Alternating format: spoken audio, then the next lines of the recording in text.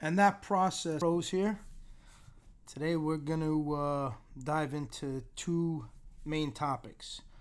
I actually want to talk about the FBI and the use of informants, and just how some facts regarding the use of informants and where it relates to how they tend to break the law quite often.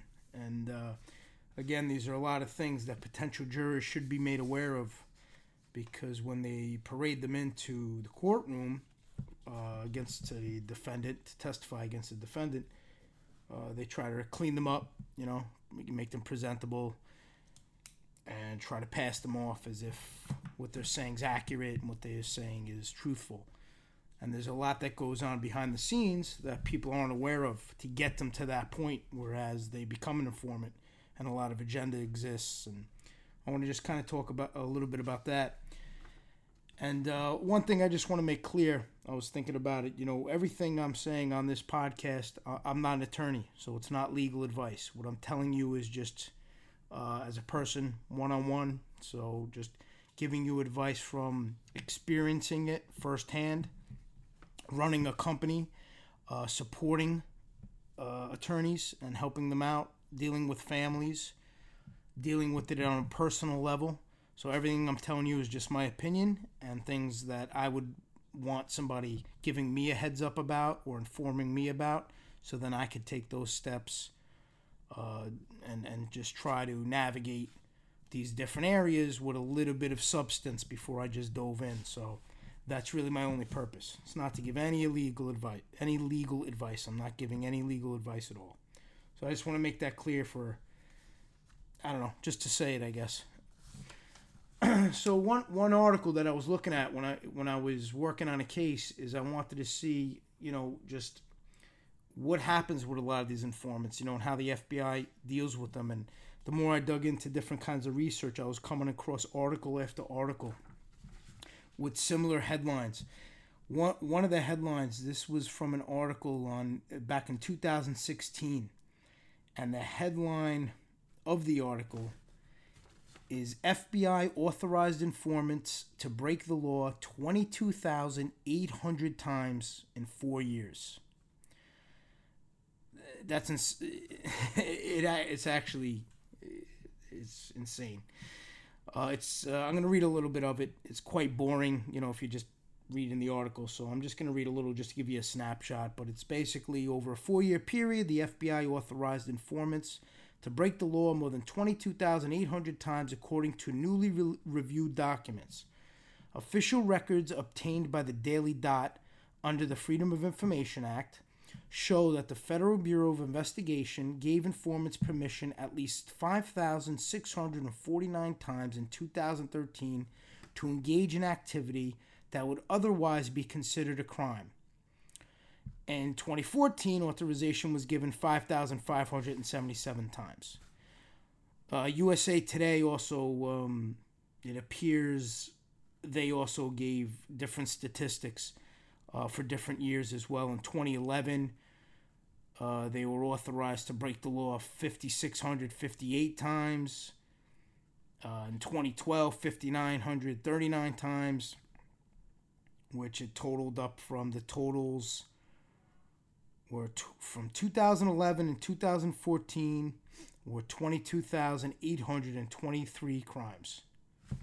Astounding. Absolutely astounding. So the moral of that for anybody who has brains is, and is looking at this just from an analytical standpoint, if you don't even have an opinion on what somebody, if somebody is an informant, they aren't an informant, but just to look at it and to say commonsensically that if you're allowed to break the law while you're being an informant, how does that equate? How does that equate to logic?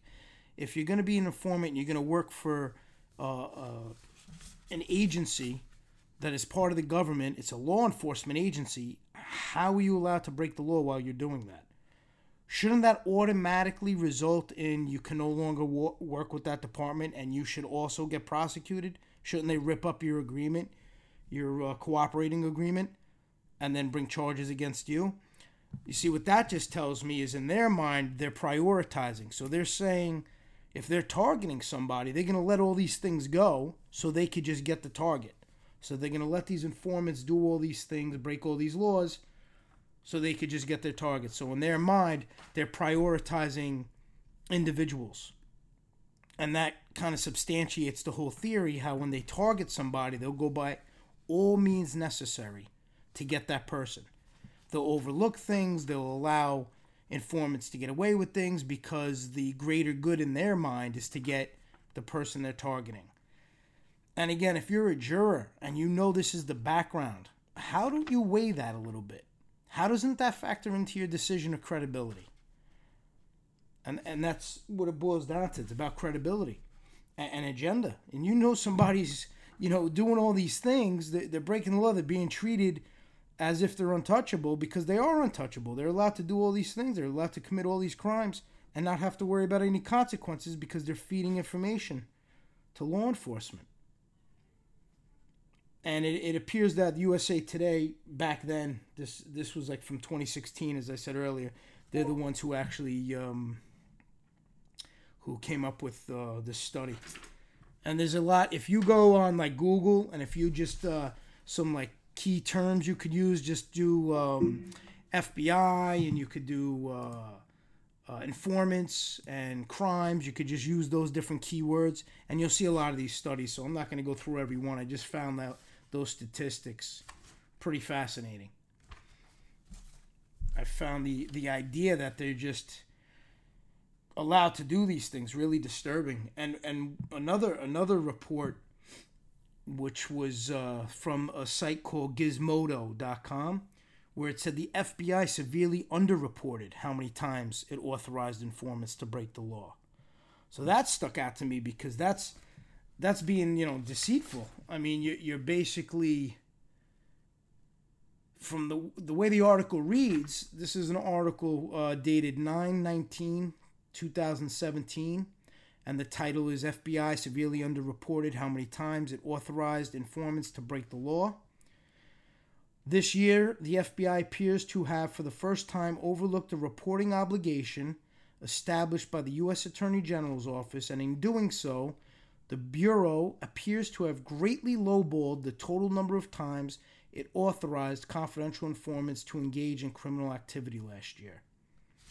And then it goes on and it gives a bunch of statistics on the report that was released and the findings under the Freedom of Information Act that this Gizmodo.com requested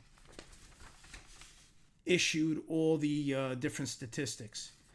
And would tip them off, I guess, that something wasn't right. They have a side-by-side chart here. And on the side-by-side chart, they're showing the numbers. And 2011, this is how it's saying that the FBI allowed, it goes back to what we were talking about earlier, where the FBI allowed informants to break the law. So it gives you details of per year. And I mentioned some of these numbers earlier. In 2011, it was 5,658. 2012, 5,939. 2013, 5,649. 2014, 5,577 times. 2015, 5,261 times. Then in 2016, it drops to 381. And the article says if you selected something's not right here, so basically the person reading it saying, well, wait a minute, for 5 years it was over 5,000, all of a sudden it drops to 300. It says if you believe something's not right here, you're correct. It turns out the FBI failed to report an entire tier's worth of criminal activity, therefore significantly reducing the overall number of authorized crimes it reported. That's about a 93% drop. So I guess, in order for them to make that change, I'm assuming they felt there was something wrong with it. And on an update, it's saying the FBI reached out to Gizmodo on Wednesday to confirm there's an error in the 2016 report. So I guess they would have updated those numbers. But in the initial report, there was a significant jump, and Gizmodo's kind of hinting that it was accidentally on purpose. So it's just kind of scary in the sense that all these informants are allowed to break all of these laws, and their sins are wiped away clean if they're willing to give up information. And as I said earlier, whether I agree with it or not, I'm going to keep that aside. My opinion, I'm going to keep that on the side. You're either born that way, where you feel you could go through life committing crimes and not doing the right thing, and then in your back of your head, when the time comes, you could always just turn state's evidence, turn federal evidence, inform on somebody. So you always kind of have that card to play, and that's just born in you. That's the way you think. You're fine with ruining other people's lives for something you did yourself. You just don't want to take accountability. If rather than just say, hey, you know what, this is what I did, it's time to pay the price for it, and not look to just blame somebody else to save your own skin, they choose to blame that other person in hopes of receiving a benefit, whether it's financial benefits, whether it's time, a lot of time off of their potential sentence, which is more than not, that's always what happens. And then, this kind of led me as I was diving into the different informants, just how unreliable jailhouse informants are. I mean, it was crazy, some of the statistics. I went on to the website, the Innocence Project, and they had some really enlightening information. I mean, one of the statistics was 159 number of exonerations, DNA and non-DNA, where jailhouse informants played a role. So that basically means 159 people were exonerated after DNA and non-DNA was introduced on an appeal or some kind of fight to prove that this poor person who was in jail, spending his life in jail, was innocent. And the reason why he was put in jail, one of the factors had to do with a jailhouse informant. So right off the bat, that person was lying. The jailhouse informant was lying. And as a result, this innocent individual was convicted and locked up.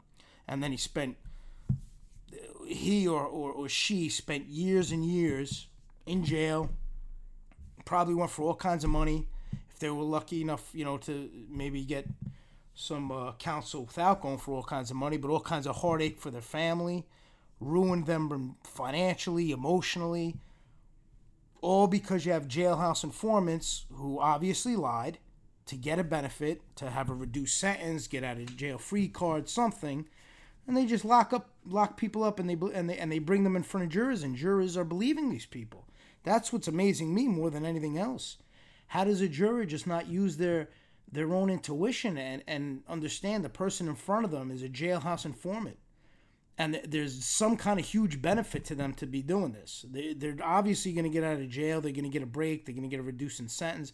They're going to get something. You have to weigh that. You have to factor that in. I know the government tries to say that has nothing to do with credibility or their ability to tell the truth. That's complete nonsense. That's complete smoke and mirrors. That's just a way of twisting the reality. That's just a way of creating, once again, that false narrative. Got 80% people who believe jurors should be informed if jailhouse informants are receiving incentives in exchange for their testimony.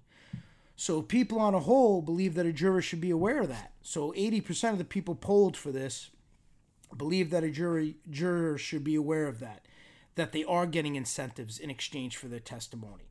And jurors most of the time are not aware of that. They're not told that. You would think that would be important. If you're putting somebody on the stand and you want somebody to believe them, you would feel it's vital to get all the facts on the table so they have a clear picture of what they're dealing with. So now the person's placed in front of them, you want to know, are they getting incentives? Are they getting benefits? Why are they here? Are they here truly just to tell the truth?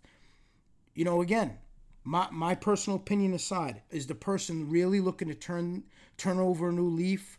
Are they really looking to do some good in their eyes? Are they looking to try to clear their conscience? Is that the case? Or is it that they're getting all kinds of incentives, benefits, all kinds of breaks? Are they getting less time? All those things should be made aware. You cannot hide that from a jury.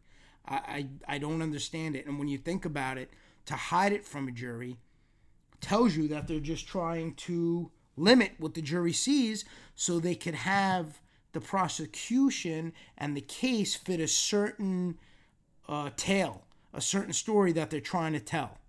And then you're limiting the defense in trying to fight that and trying to strategize, because now the defense has to figure out a way to overcome that without being able to discuss the truth. So you're almost forcing the defense to avoid the truth to fight the case. So we can't bring out the truth, but we have to still figure out how to fight the case and still prove that our client is innocent, or our client doesn't know this informant, or our client has never met this person. But you can't do that by attacking the credibility of the person. That's a big obstacle to get around, and that has to change. And I know there's different type of reforms going on, and there's different type of people trying to change this policy. And I really hope it happens one day. But the way things are going, I don't know how long that's going to take. So I feel the only way it could happen is just educate people, educate potential jurors, let them know these facts, let them understand these things, so when they are on the panel, they have all this in back of their head. So it doesn't matter whether or not the prosecution brings it up, they'll know about it in back of their head, and they could use their own judgment and their own knowledge and their own assessment when they're looking at each one of these individuals, each one of these informants, and trying to understand if they're telling the truth, if they're being motivated to tell the truth by making up certain things, if they're trying to make pieces of a puzzle fit just to benefit themselves.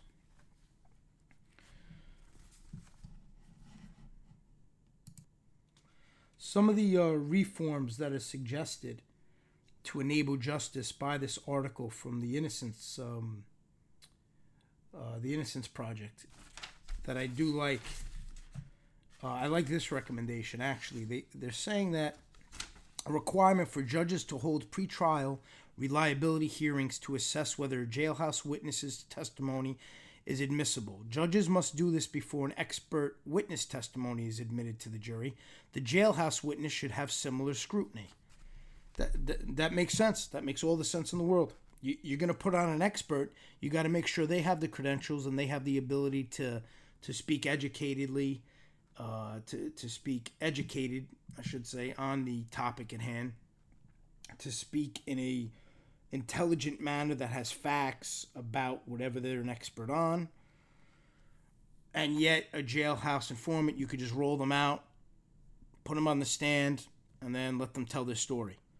So that would actually be a good practice, to have a reliability hearing for a jailhouse witness, and honestly for any witness for that matter. Really try to pull apart if what they are saying is accurate or if there's holes in the story. Several states have already taken steps to regulate the use of jailhouse informants through statutes, court rules, and court decisions. In Connecticut, they enacted a law in 2019 that provides protections against unreliable jailhouse witness testimony. At the defendant's request, prosecutors must disclose within 45 days whether they intend to introduce jailhouse witness testimony, and if so, must disclose key information about the jailhouse witness and their testimony, including any benefits that were offered or may be offered in exchange for their testimony. The law also requires the court to conduct a pretrial hearing to determine whether any jailhouse witness's testimony is reliable and admissible in homicide and sexual assault cases. Additionally, the law implements the first in the nation statewide tracking system for information about jailhouse witnesses, including the substance and use of any jailhouse witness testimony, cooperation agreements, and jailhouse witnesses, and any benefits that have or will be provided offered to jailhouse witnesses. So that's a good law to have. The Connecticut enacted that, and I don't want to go through each one, but Florida has one, Illinois, Nebraska, Oklahoma. The best thing to do if you really want to pull it up in detail, just to get an idea, you could just Google the title of the article, which is "Reforms That Enable Justice," and it's from the Innocence Project. So it's just fascinating, when you dive into it and you really see what takes place with these so-called witnesses and these so-called informants and the money they receive in exchange for their testimony, where they'll get, and I'm not even exaggerating because we just dealt with it on a case, hundreds of thousands of dollars over a few-year period. Hundreds of thousands of dollars just for coming in, testifying at trial, sitting with, having a proffer session, which is basically where they sit with the government and tell them everything they supposedly know, and the government takes their notes, and they get expenses paid, mortgages paid, rent paid. If they don't have a job, they get set up with a job. But if they don't have a job in the interim, they'll get a paycheck, health insurance. Really, every kind of benefit you could think of, just solely, they can make a career. Technically, when you think about it, they can make a career out of being a professional informant. Just come up with stuff. Just make stuff up and become a professional informant. And that's the problem.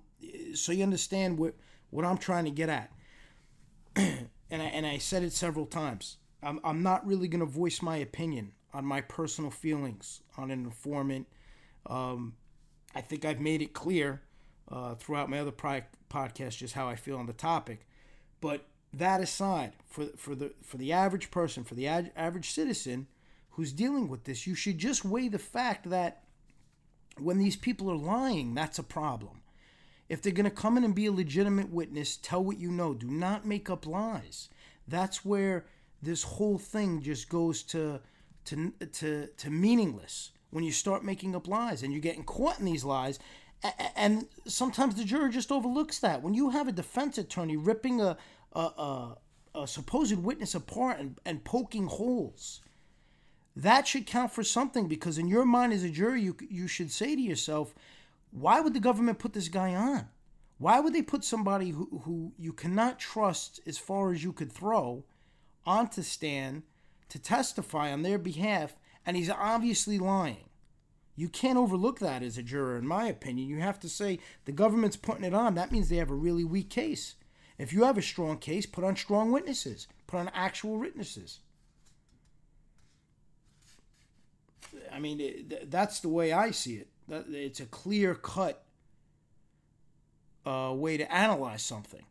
When you see a witness that really is unreliable, and yet the government forces them on and gets them on no matter what, and they ignore all of these wrongdoings that they committed while testifying. While cooperating, and they continue to put them on. They're caught in lies. If you go through the 3500 material, which is basically all the material the government gives you before trial, before federal trial, you go through all the 3500, and it's a lot of its notes. A lot of its notes that the witnesses, statements from the witnesses that the agents or whoever was present, the prosecutor, whoever was present during the proffer sessions, they would take notes and dictate and write down everything that the witness had to say. And if you start going through them and you start comparing them, and you see a lot of inconsistencies, and you see a lot of things that don't match up. Now, if we're seeing that, if the defense is reading that, obviously the prosecution is aware of it because they went through it. They took the notes. And what I don't understand is when they see that, why don't they confront the witness? Why don't they say, you're lying? On December 1st, for example, you said X, Y, and Z, and on December 15th, you said ABC. It does, and that's the problem I have.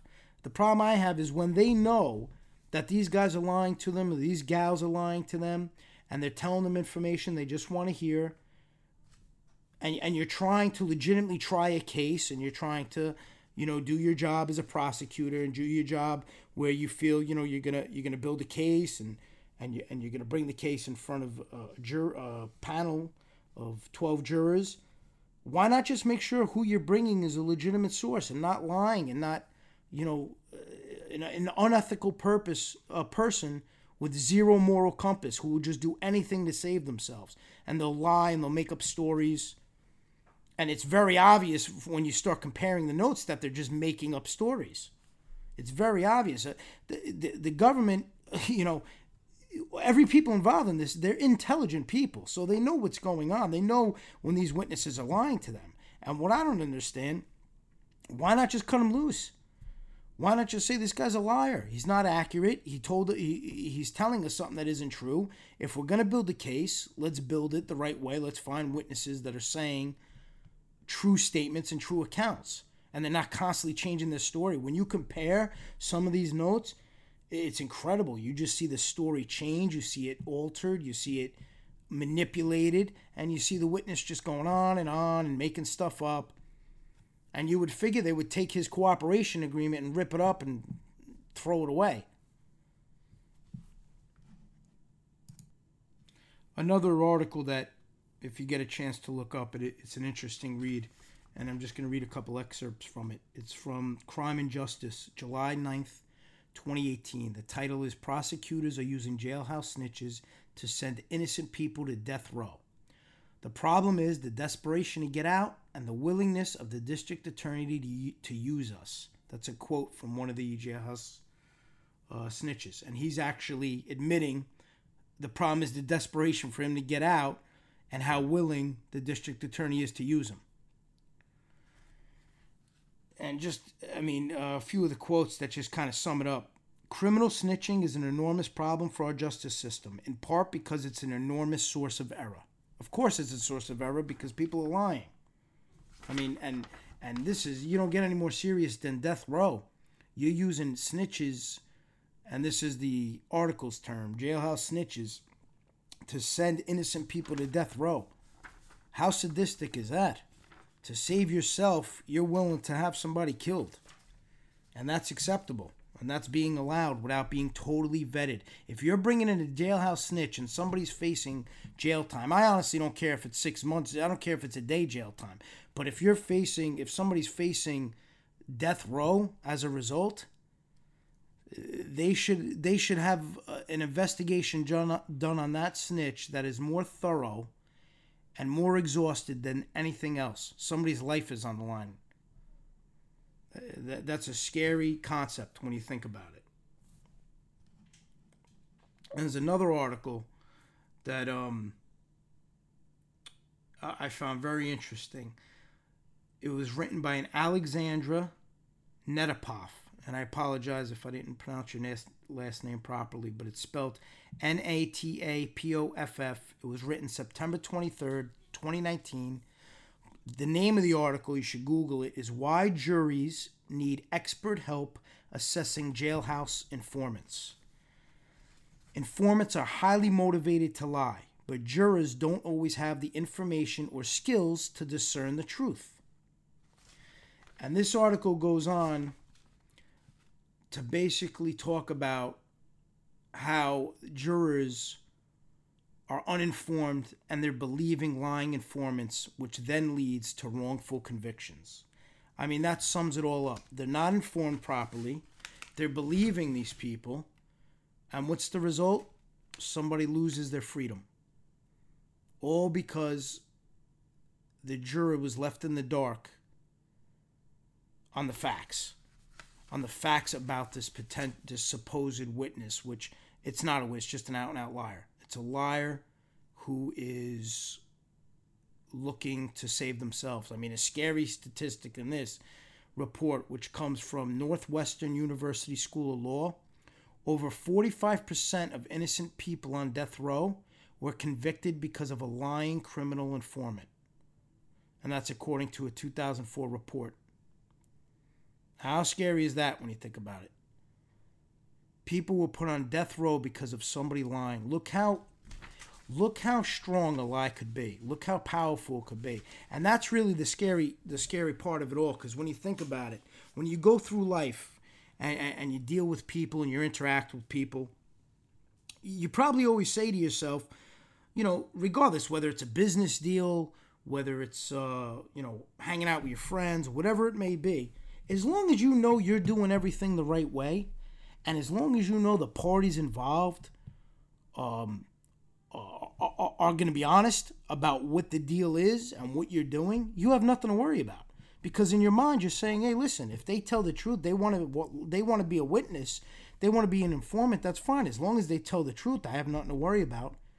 That's completely wrong. It's one thing I learned throughout life and throughout running my organization and dealing with defendants. That's completely wrong. You got to get that out of your head.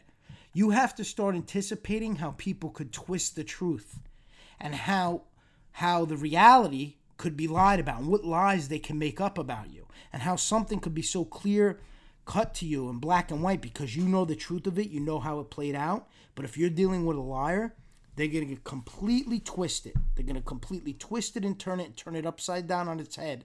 And then you're actually going to put in a situation where it's very hard to explain the truth and the reality because the lie is so deep and you're so far in that you have to try to figure out, well, how do I battle this? How do I battle this guy out and out lying? None of what he is saying is true. So I have to come up with how I could prove it's not true. And that's very hard. Disproving a lie is very hard. Because a lot of these liars / informants, they come across very convincing. And if you don't have competent defense counsel who could expose it and really dig deep and really go through their background and really dissect, as I said in the earlier episode, dissect the discovery and really go through it and find the loopholes and find where they were lying and investigate them and get an investigator to really find them so when you have them on the stand, you could rattle them, they'll really come across convincing. They come across matter of fact. You have to realize they're prepped for that. They have prepping sessions. The government will sit with them and walk them through time and time again. The questions they're going to ask, the answers they're going to give. They have practice. As a defendant, you don't have any practice. You're brought in that courtroom. You're ready to go. The defense attorney can't have any practice cross-examining the witness. They have to do it on the spot. They could prepare in the background. They could prepare their questions, but they can't physically run through it. They can't have a trial run. The prosecution and the informant / liar have trial runs. They get to practice it. This way they perfect it. So when they're performing in front of the jury, it comes across really well. It comes across very accurate. They come across calm. They've had a lot of time to practice.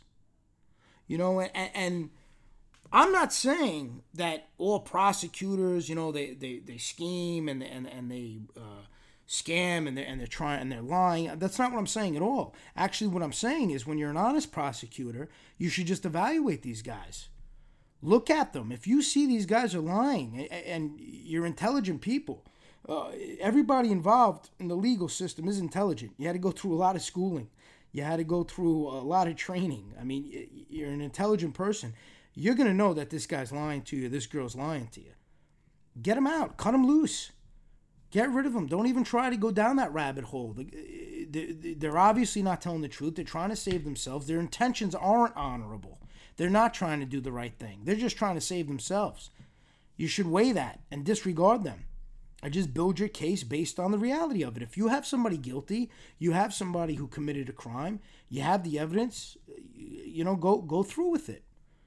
Put together the facts. Put together everything together. Put together everything you need. But if you see one of the potential witnesses or informants is lying to you, get rid of them. And, I see a big separation between a witness and an informant / liar. Because a witness actually viewed something, heard something, dealt with something one-on-one, and they're giving their recount of it. They're giving their interpretation of the events. They're telling what they believe to be true. When you get these informants who are lying, they're not a witness. They're just making up something. They're trying to satisfy the government so they get the best possible outcome. They're trying to make sure that they get a favorable result. A lot of the times they're waiting to be sentenced on a crime they committed.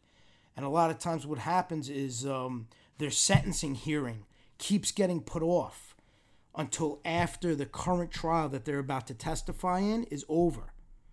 And to me, again, this is just me using common sense, that tells me they want to see how well they did at trial, and then that's going to determine how lenient the judge is going to sentence this informant. So, you do a good job, which they're going to want to do, these liar/informants, they're going to get a nice lenient sentence. They're going to look for time served. They're going to look for, the minimum they could get for some horrific crimes. Some of them commit some horrific crimes.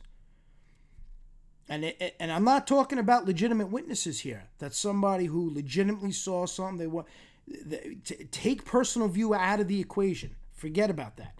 If you're a legitimate witness, you're a legitimate witness. You get in front of the stand, you say the story. But when you're lying, that's the whole basis of what I'm trying to discuss today. It's the lying aspect of it.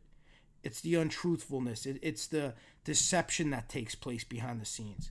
It's taking these people of poor character, terrible people, and trying to make them come across like they're honorable when they're not.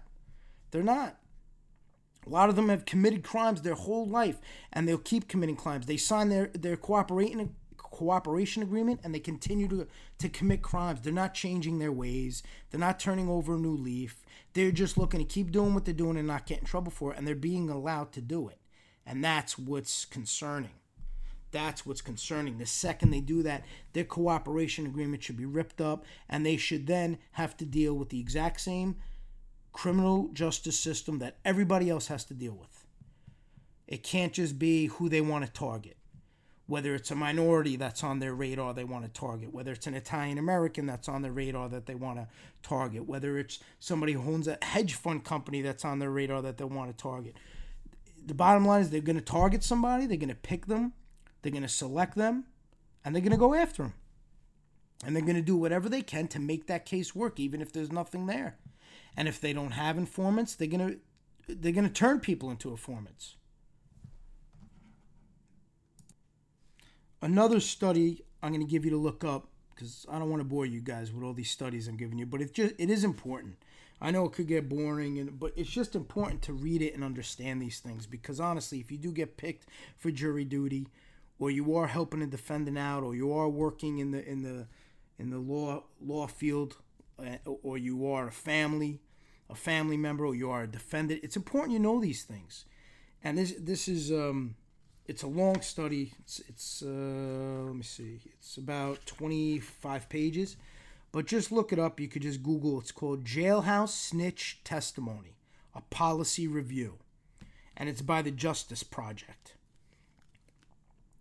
And I'm not going to go into it, but just what's on the front of it is captivating, where it says prosecutors relied heavily on the testimony of a jailhouse snitch to convict Wilton Dedge of rape. Dedge spent 22 years in prison before he was released and exonerated of the crime. You can't say more than that. This poor guy spent 22 years of his life in jail. Not only did he spend his life in jail 22 years, which he can never get back, there's no way of getting that back. On top of it, they label him a rapist, which is one of the lowest things you could be labeled. So they label this guy a rapist. He's in jail known as a rapist, and they rob him of 22 years, and then he gets exonerated because obviously the jailhouse snitch turned out to be a liar, which they often do. So again, look that study up when you have time to kill. It's just something just good to have in your memory bank. If and when the day comes you get selected for jury duty, you really should know these things. And even if you don't, it's just good to know when you have conversations or when you're reading newspaper articles and you're seeing, different cases that are making big headlines. It's good to be aware of these things, because when they put out these releases, they always make everything so matter of fact. We have this informant, this witness. He's going to be telling all these facts. But meanwhile, the guy has zero reliability and zero credibility. But you're pawning him off like everything out of his mouth is nothing but the truth. And guys like that, they could raise their hand all they want, and they could put their hand on a Bible, or they could swear on whatever God they believe in, or when you're a liar, you're just a liar. None of that means anything. You're just going to lie. So that's all meaningless. I'm going to move on after this, but I found this very, very interesting as well. This article is, it's titled, Federal Prisoners Use Snitching for Personal Gain. How Snitches Pay for Freedom. This was in USA Today, and it was published December 14th, 2012. And I just want to read this one little caption where it says, at least 48,895 federal convicts, one of every 8, had their prison sentences reduced in exchange for helping government investigators. So it's how snitches pay for freedom. So that answers everything we were talking about earlier right there. You know, it's informants trying to figure out a way how to cut their sentence. So what is the agenda? You have a big agenda and you have a big motivation to jam somebody up. So you could get somebody, somebody comes in, they're in a high profile case, for example, let's say. You befriend them. You prey on their lack or their lack of ability to judge character. They really think you're trying to be a nice person, but yet you, in the back of your mind, you're setting them up. You're using them. You're using that person to benefit yourself for a personal gain, and you don't care that you're going to lie on them. These guys don't care. You got to have no soul if that's how you think. If you could look in the mirror and know you're setting somebody up just to save yourself, I'm sorry, but you have no soul. I don't know how you were brought up, but that's not what society should be made up of. And that's why we have so many problems. That's why when you look on the news, you see all these horrible things that people do. And that's why there's a lot of people out there with no soul, no conscience, no respect for humanity. You know, I was raised to respect one another, to help people, to respect your elders, to be a gentleman, to really conduct yourself in a manner where it doesn't matter if you're dealing with the janitor or the president of the United States, you treat everybody with respect. You treat people the way you want to be treated. That's really what it's all about. And to try to jam somebody up and look to have somebody go to jail or to get locked up for something they didn't do because you want to set them up basically just to help yourself out. You have no conscience. Zero. And that's really what it boils down to. And there's a lot of articles on it. I mean, I just really wanted to dive into that today because when I was doing the research for my last case, it was endless articles that just kept coming up. And I'll probably dive into informants another day because the topic is quite extensive. I mean, when you really dive into all the benefits these guys get and how they basically pay for their freedom, it's fascinating to me. It's fascinating. You know why it's fascinating? It's fascinating because a juror doesn't see that. And a juror doesn't use their common sense to realize this guy's testimony is worthless. It's worthless. Shouldn't mean anything. And the fact that the government uses them should mean something. The fact that the government even calls them to the stand should count for something. Because in my mind, if I was a juror, I would say to myself, for you to call this person to testify and put them on, you're almost making it like I'm an idiot. You're making it like you have no respect for me because you're using this guy to convince me. And I would take that as a personal insult. If you're going to put somebody in front of me, okay, please put somebody who has credibility. Please put somebody who has a legitimate reason of why they're deciding to be a witness.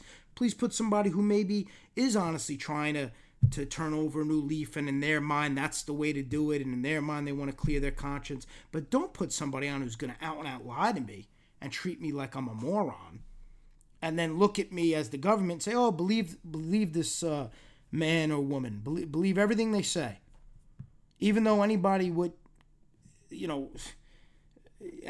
common sense, and I keep using that term, but I really believe common sense isn't as common anymore. So I think, people have to start taking a step back and looking into that and really, really understanding what is taking place in front of them. And you gotta use your brain. And when you're in that room deliberating, you gotta voice up. And if there's one person in there who has a little reasonable doubt based on these supposed witnesses, which to me they're just liars when they're not telling the truth and they're just making up stories. They're not a legitimate witness. They should have that discussion in the jury room. They should all sit down and say, all right, do we believe this guy? Look at all the lies he was caught in. If you lied to me once, are we going to believe him the second time, the third time, the fourth time? It really should be. Listen, if you're lying once, you're out. You're out. You're being brought into a case, whether it's a federal case, a state case. It's an important forum. You better come with somebody who has the ability to tell the truth, with somebody who is going to be honest, and whose story does match up and isn't where you have to grasp at straws to make it work. That's how I would look at it. One other topic I just wanted to touch on today before the end of the day was I just wanted to kind of set the tone on what the process is in the unfortunate event if somebody is convicted of a crime. What options they have. And I just wanted to briefly go over that just to put it in your head so you have a good understanding of where you go from there, and then you could go into more detail and talk to your attorney about it. After conviction, the defendant is entitled to seek relief through several processes. The processes allow the defendant to overturn his or her conviction based on errors that occurred at the trial level. The defendant is entitled to make a motion for a judgment of acquittal pursuant to Federal Rule of Criminal Procedure, Rule 29. So I don't want to get into explaining the whole Rule 29. It's going to bore everybody, so you could just look that up, Rule 29. The website of Cornell, Law Cornell, is a great website for looking up different rules and different regulations. So you look up Criminal Procedure Rule 29. A defendant can also seek new trial pursuant to Federal Rule of Criminal Procedures 33 motions. Such motions must be made within 14 days from the verdict. So after the verdict, and you're looking to seek a new trial, you have to make those motions within 14 days of the verdict. So that's an important date to keep in your mind if, unfortunately, you find yourself in that position, or a family member. Make sure you reach out to the attorney and make sure those motions are being filed within those 14 days. A defendant can also seek a new trial under Rule 33 motions based on newly discovered evidence. The new evidence must be material, so it has to be very important, which is that its existence must show a reasonable likelihood the result of the trial would be different. So whatever you discover that's new evidence, in my interpretation, and which I believe is how it will play out, it has to make an impact. It has to be something that really would have changed the whole outcome of the trial, or could have changed the outcome of the trial. A motion for a new trial based on newly discovered evidence must be made within 3 years from the date of the verdict. So you have 3 years. So basically, the clock starts running on all these different motions for appeal the day the verdict comes out. So you're the defendant. Make sure you're on top of your attorney. You have another firm working with you, such as my organization. Make sure they're talking to you about this. Make sure they send you a schedule. What I would want, give me a calendar. I would tell my attorney, I want a calendar. Give me a calendar with all the different dates and what has to be done by each date. That's what you need. This way you don't forget anything. He doesn't forget anything, or she doesn't forget anything. And you know that you're going to hold him or her accountable. You guys are going to be on the same page, and you know what has to be done at what specific time, so nothing gets lost. Because this is someone's life. Nothing, you can't afford for anything to be missed based on a date. Then you have direct appeal. A defendant can file a notice of appeal after his sentencing. This is known as a direct appeal, which allows for relief based on any error and facts within the record. So anything that's in the record, in the court system for the trial, that is known to have, and you're looking for relief based on any errors or facts that were made within that record, that is the direct appeal. The appeal is decided by a circuit court. For New York, it's the Second Circuit for New York federal cases. So it would go up to the circuit court. And then in the New York, it's the Second Circuit on a federal case. And it's a panel of 3 judges that hears the appeal, which, in my opinion, that's a big advantage. You have 3 different opinions rather than just one person. So that helps in the sense that you got 3 people talking about it. It's not just one end-all, be-all, which obviously if you're in the appeal mode, the trial judge that you had was only one judge making all the calls, and unfortunately it didn't go in your favor, so your odds are better with having 3. A majority of the 3 judges, so 2 out of the 3, is needed to win on the appeal. Now, if the panel denies the appeal, the defendant can seek permission for an en banc review of a particular issue by the entire circuit court. So that gets circulated throughout the entire circuit court, and that's called an en banc review. So if you lose and you're denied, you have another option to seek permission, but you have to get permission. You got to get approved for an en banc review. And unfortunately, it's rarely granted. From what I understand, the odds of getting that are very slim. But if you do get it, the court may undertake an en banc review on issues of importance or those that have created a split amongst the circuit judges. So they could look into it and they could review it, but the chances are slim. Also, a defendant can request that the U.S. Supreme Court review an issue decided by the circuit court. And that process is called the writ of certiorari, which is a mouthful there, but that's what it's called. And then the defendant has a habeas motion, which is a defendant can seek habeas relief if all those other, what we spoke about, were exhausted. A defendant can seek habeas relief after his direct appeal is finalized. So when that's complete and that's been exhausted, this is typically called a 2255 petition. It must be filed within 1 year from the date that the conviction becomes final on direct appeal. So unfortunately, if you lose direct appeal and the conviction becomes final, you have 1 year to file a 2255 petition. And a habeas petition is based on constitutional error and facts outside of the record.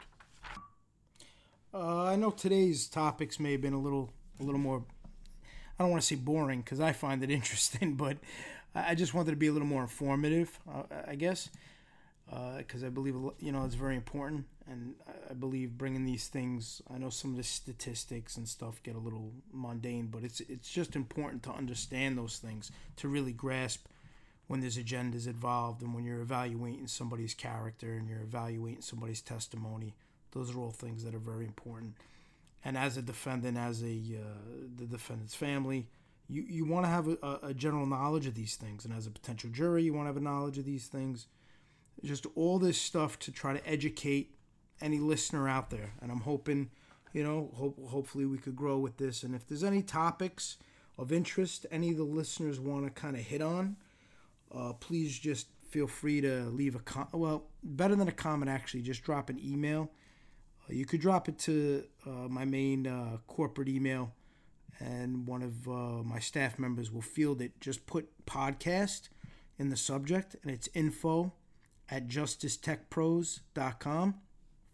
And anything you'd want to hear about, I'll try to incorporate some way, somehow.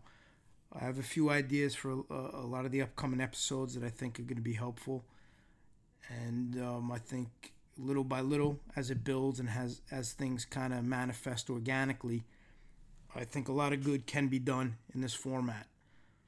I said initially I wasn't really a podcast guy. I never thought I'd be doing a podcast, but sometimes events in life force you to change your opinion on certain things, and you want to try to help. And you want to try to do what you can to help others who could be in a situation. And running my organization and seeing families firsthand experience things and also going through things firsthand, it is overwhelming to say the least. And if you feel something you could do could help that, and while helping yourself and helping your own personal situation, you could help others, there's really not much better than that. So I appreciate you tuning in. Until next time.